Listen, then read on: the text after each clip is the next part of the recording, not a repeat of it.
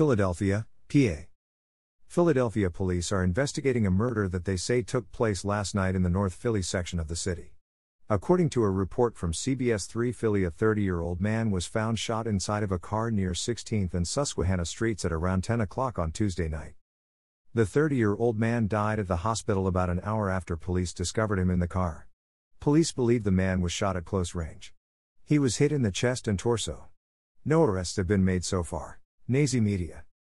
On Monday morning, Nike released a statement saying they would be delaying the release of its newest Air Max 1X Cactus Jack sneakers, according to a report from NBC News.